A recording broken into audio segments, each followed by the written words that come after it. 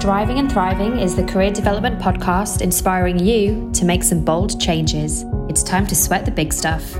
Each week, we speak to industry figureheads at different stages of their journey to understand what it takes to successfully manage your career.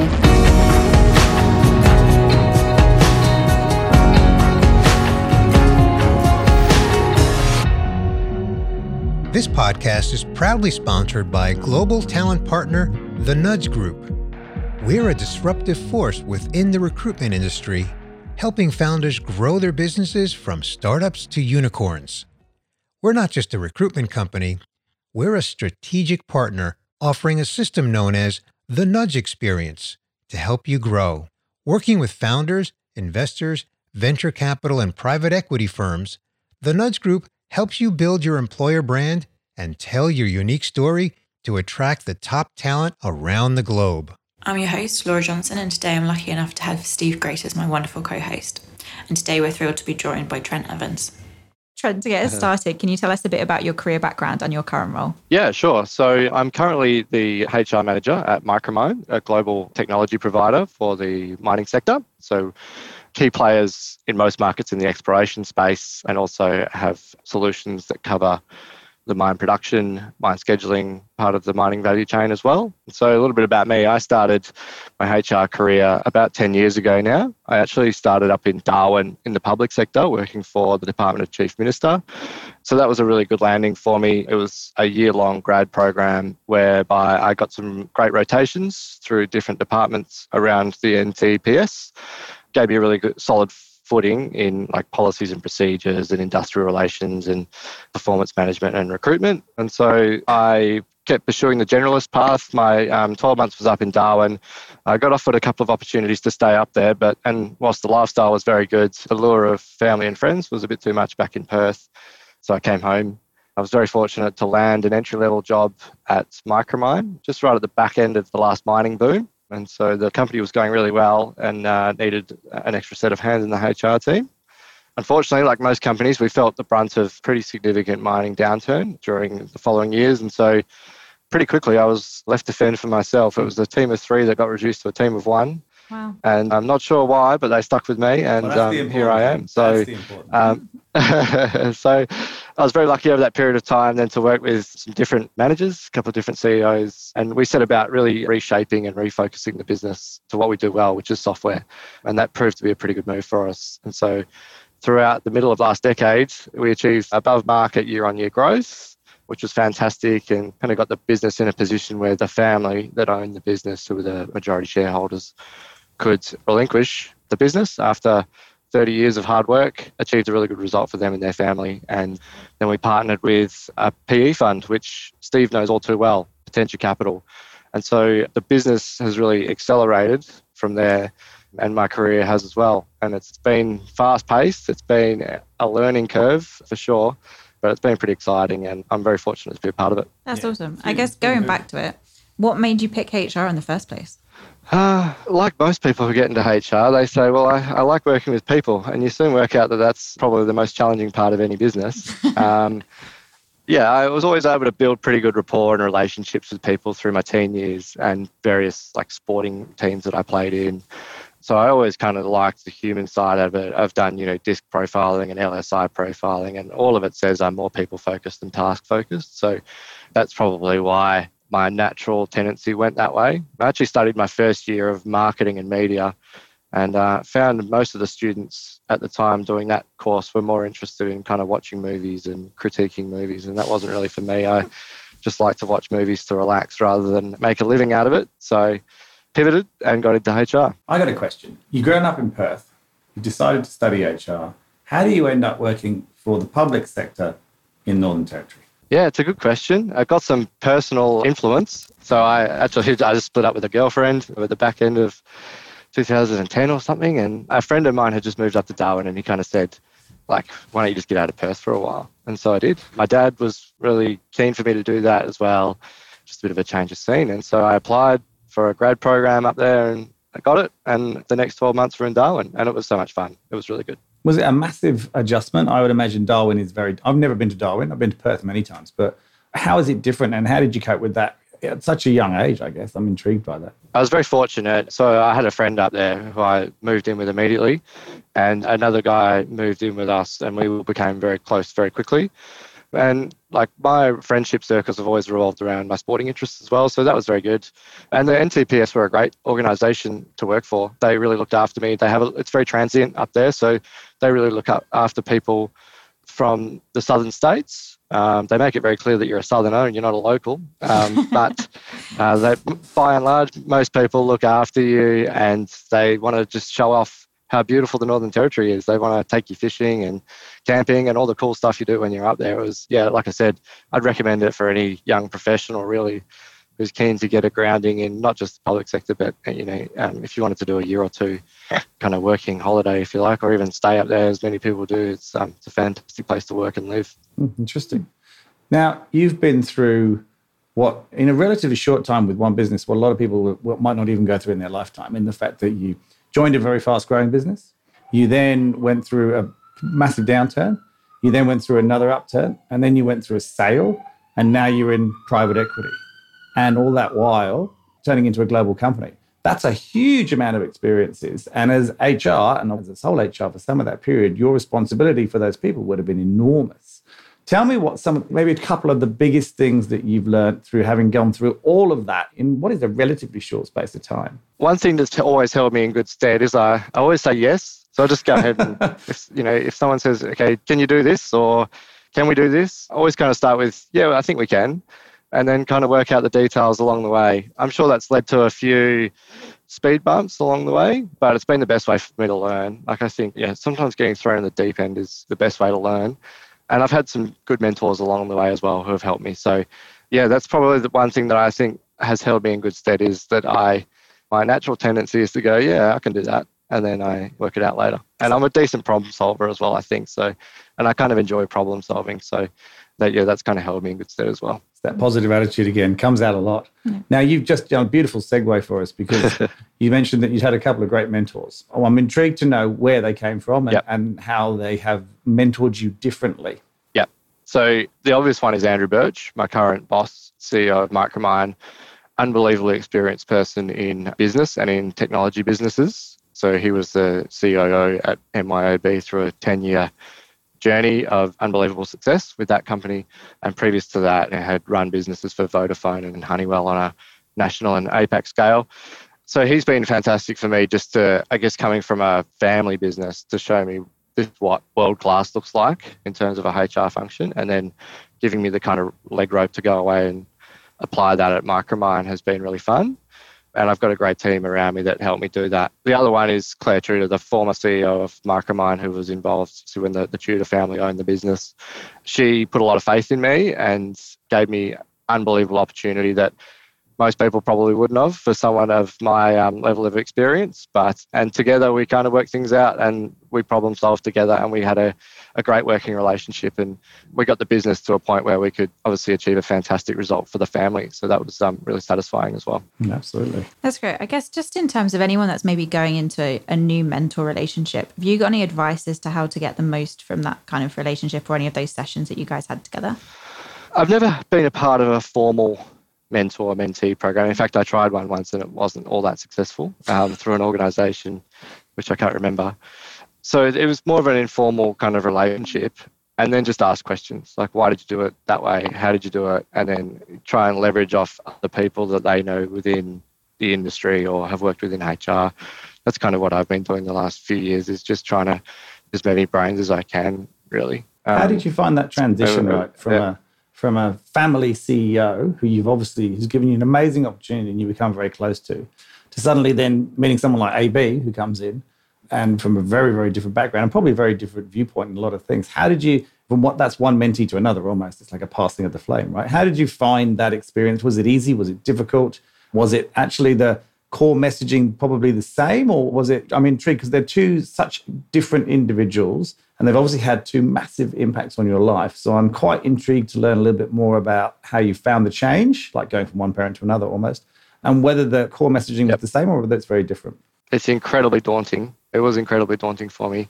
I've read a bit about imposter syndrome and what have you, and there was definitely a bit of that at the back end of, as the transition was occurring, because AB comes in and he knows everything, right? And so I think from where we were was kind of working things out to someone coming in and he's like, well, I kind of know how to do it.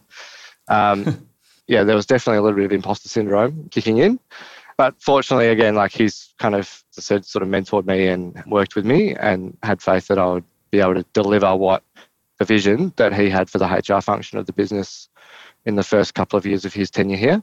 And so we've been able to do that. We've done some really cool things so far, and, we're just really excited about what's next. So to answer your question, it was a challenge, and it's probably something I still grapple with every day, is coming to work and being completely overwhelmed by the caliber of people that I'm sidled up next to. But again, like, what an opportunity. It's just, for me, I'm so grateful for that. And I can't count my blessings enough, really. Yeah. And were the messages, was there a lot of similarities in the sort of core things that they were talking to you about? It doesn't have to be. I don't imagine that there was, but I'm intrigued to know. I don't know if there was. No, I don't think there was. I think it was... That's the end of that question. Yeah. They were two very different leaders. Both like to inspire and motivate in their own way, but AB's very structured, very considered, whereas, as I said, sometimes Claire and I were just kind of working it out as we went, and we achieved some cool stuff. Sometimes we got it wrong. Yeah, well, that's going to keep happening, don't worry. Yeah. So I guess on that then, could you pinpoint the biggest lesson that you've learned along the way, or if there's a mistake that you're happy to talk about? Yes, I was thinking about this prior to joining the podcast today. Fortunately, there's been nothing catastrophic that I can kind of put my finger on. Good word. It's a good word. Yeah. So, and lessons that I've learned. I mean, there's been times when I could have been a stronger leader, for sure. People look to HR for guidance and direction from time to time, and especially in my role as a senior leader at Micromine. And there's been times where I probably haven't understood that as well as I could have. And that's something that AB is really working with me now on, is understand that you are a significant voice in the business and people are looking to you for leadership. So kind of step up and don't be shy. So there's probably been something I've really learned recently, is if there's change going on and I'm a part of that change, is not to be there to support the business, it's to lead the business. And so that's a bit of a shift in mindset for me. It's an interesting transition that I think we brought up a couple of times in different ways, just in terms of that, going from being an individual achiever and being great at your job to being a leader. And sometimes the training around that is often missing, and that kind of whole soft skills piece is just kind of missed out from most people and most businesses, and you end up making those big mistakes and kind of, like you're saying, making it up as you go along almost, before you realize it. You're like, oh, actually, I do know what I'm doing, and this is okay. And it does take a while, and it does seem to be something that keeps coming up from a lot of people. Yeah, for sure. And when you you go from working for a family business to people with unbelievable credentials like AB and Wisner and Kett and the other senior leaders at Micromine, there's just a bit of that imposter syndrome, and you feel like, oh, maybe I should sort of take a back seat and watch and learn. But no, they're looking for you for guidance as much as I'm looking at them. So that's been a really good lesson. I guess just on Steve's point as well about how much change you've coped with in such a short space of time and all this, what do you do to kind of keep up to date and sort of training wise? What do you do around that? Not as much as I'd like, for sure. I like to get to conferences. I like to lean on people within the industry to chat about all things HR. Yeah, it's definitely not something I've put as much time into, particularly over the last probably 2 to 3 years, as I would have liked. At Micromine, we've just developed a relationship with a couple of other businesses locally to us, which is great. We've actually invited them into our beautiful brand new office in the city and to do a bit of a HR roundtable powwow in early June. So that'll be great, just to get together pretty informally, show them kind of some of the programs we're running, and they can share some information with us as well. So hopefully that's the start of something pretty cool, and we can keep expanding our group. We've got 2 other businesses on board, but we'd love to get associations or relationships with other businesses and just talk about best practice HR. That's awesome. I love that idea. Just said 2 things that have really interested me. The first one was they moved into offices in the city, which is great because they used to be in these offices that no one could get to and they were a nightmare to recruit for. So that's great. That's really good news. But secondly, it's beautiful. Yeah, it looks beautiful as well. Yeah, but secondly, and it's not something anyone's brought up today, and actually not someone anyone's brought up in any of my interviews, in any of the podcasts, or any of the conversations, or anything that I've been in for ages. And you said the word conferences. Now, conferences obviously have had a tough time in recent years for obvious health reasons, but people don't talk about conferences as much as they used to. Talk to me. That means you've obviously been to some conferences and that you get a lot out of them. I'm dying to know, what were those conferences that you've been to, and what did you get out of them, and what do you think perhaps you get out of conferences that you can't get out of books, online learning, podcasts, training sessions, and roundtables like you did? I'm really interested to know more about this because we don't talk about conferences very often. There was a conference that I went to in Sydney that really sticks out. It was maybe 3 years ago. I think it was called the ANZ Leadership Summit, or HR and Leadership Summit, or something like that. Yeah. In fact, I think they've just sent me an invite for their upcoming conference in July, which is now starting to sound like I'm putting in a plug for them. But that's a free ticket right there. Yeah, that was really great. Yeah, that's right. Yeah, that was really great because it was about performance management, and it was something that we hadn't successfully run at Micromine before. And it was 2 days of other businesses coming in and showing what they're doing in that space. And you could kind of sit there and go, that's awesome. Like, we would love to, you take all the good bits from that.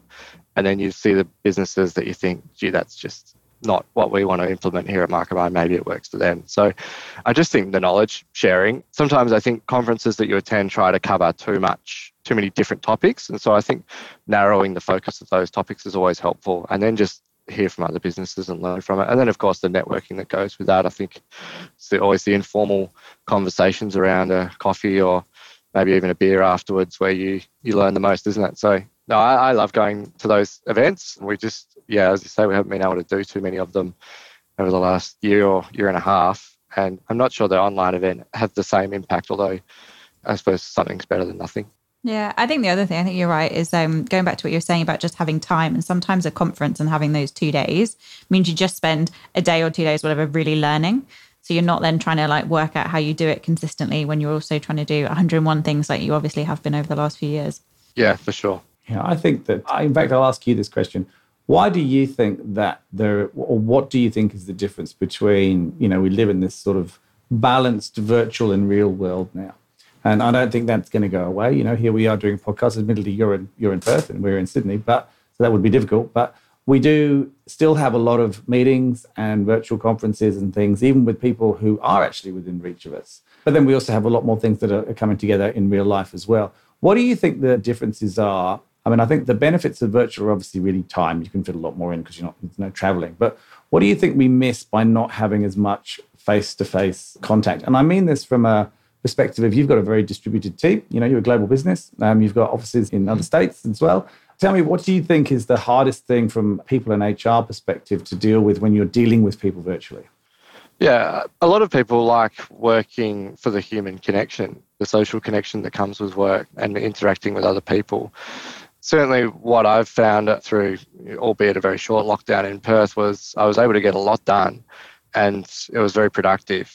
But I missed, the one-on-one conversations with my peers. I missed just the corridor conversations that you have with people and the little bits of information that you pick up along the way throughout the workplace. And so from a HR perspective, we've been very cognizant of that around the regions, and it's very difficult. So, when I say regions, I mean like our international offices, because, of 11 global offices or whatever we are, only 2 of them are actually back in the office, Perth and Brisbane. And so, it has been a challenge to try and replicate that for our regional offices for sure. It's just that human connection and the information that you miss, I think. Have you guys done a lot of stuff differently, or do you do a lot of stuff differently from an HR perspective for those overseas offices than perhaps you might do for a Perth office, I guess? Probably not as much as we would have liked. We implemented a reward and recognition program. This wasn't on the back of COVID, but it was on the back of our engagement survey that we did last year. And so that's been quite good in keeping people together virtually.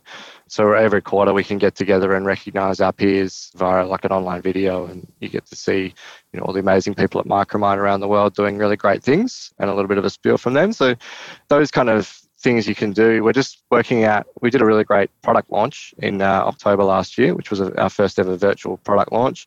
And there's another one coming up in the next week or so. So those things have been quite successful. A lot of our communications have had to go online, but we were sort of there anyway. But being such a globally dispersed business, we're only 215 people, but spread quite thin across some pretty far-flung corners of the world, like Kazakhstan and Uzbekistan and Mongolia. So we were kind of used to that. I wouldn't say we're perfect at it by any stretch, but when we think global comms and trying to interact with our teams, we've always kind of thought about us being quite dispersed anyway. Cool. Okay. I want to touch on the mentoring thing again, because you said that you joined a structured mentor program, which didn't work out very well. Now, not necessarily after horror stories, but I'm intrigued to know, what was it about that mentor program that perhaps didn't work? And if someone's looking to go and find a mentor, that say they don't happen to have the benefit like you have of AB or Claire, who happened to be running the business at the time, but they want to go and find a mentor, how would they do that? So tell me about the program and what made it not successful for you, and tell me about any ideas you might have about how someone can go and find a mentor if that's something they feel they want to add to their career. Yeah, I won't mention the organisation that no, please don't. Was running the program. But it was, I just think we weren't quite matched particularly well. I think we were both doing very different parts of HR. The person that I was matched with was running shutdowns for mine sites. So it was more about resourcing and being able to scale up your resourcing very quickly. Mm-hmm.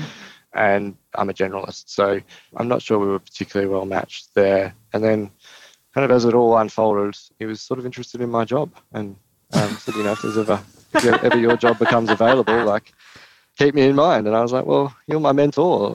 Wow. I should want your job. I did not see that. I did not expect you to say that.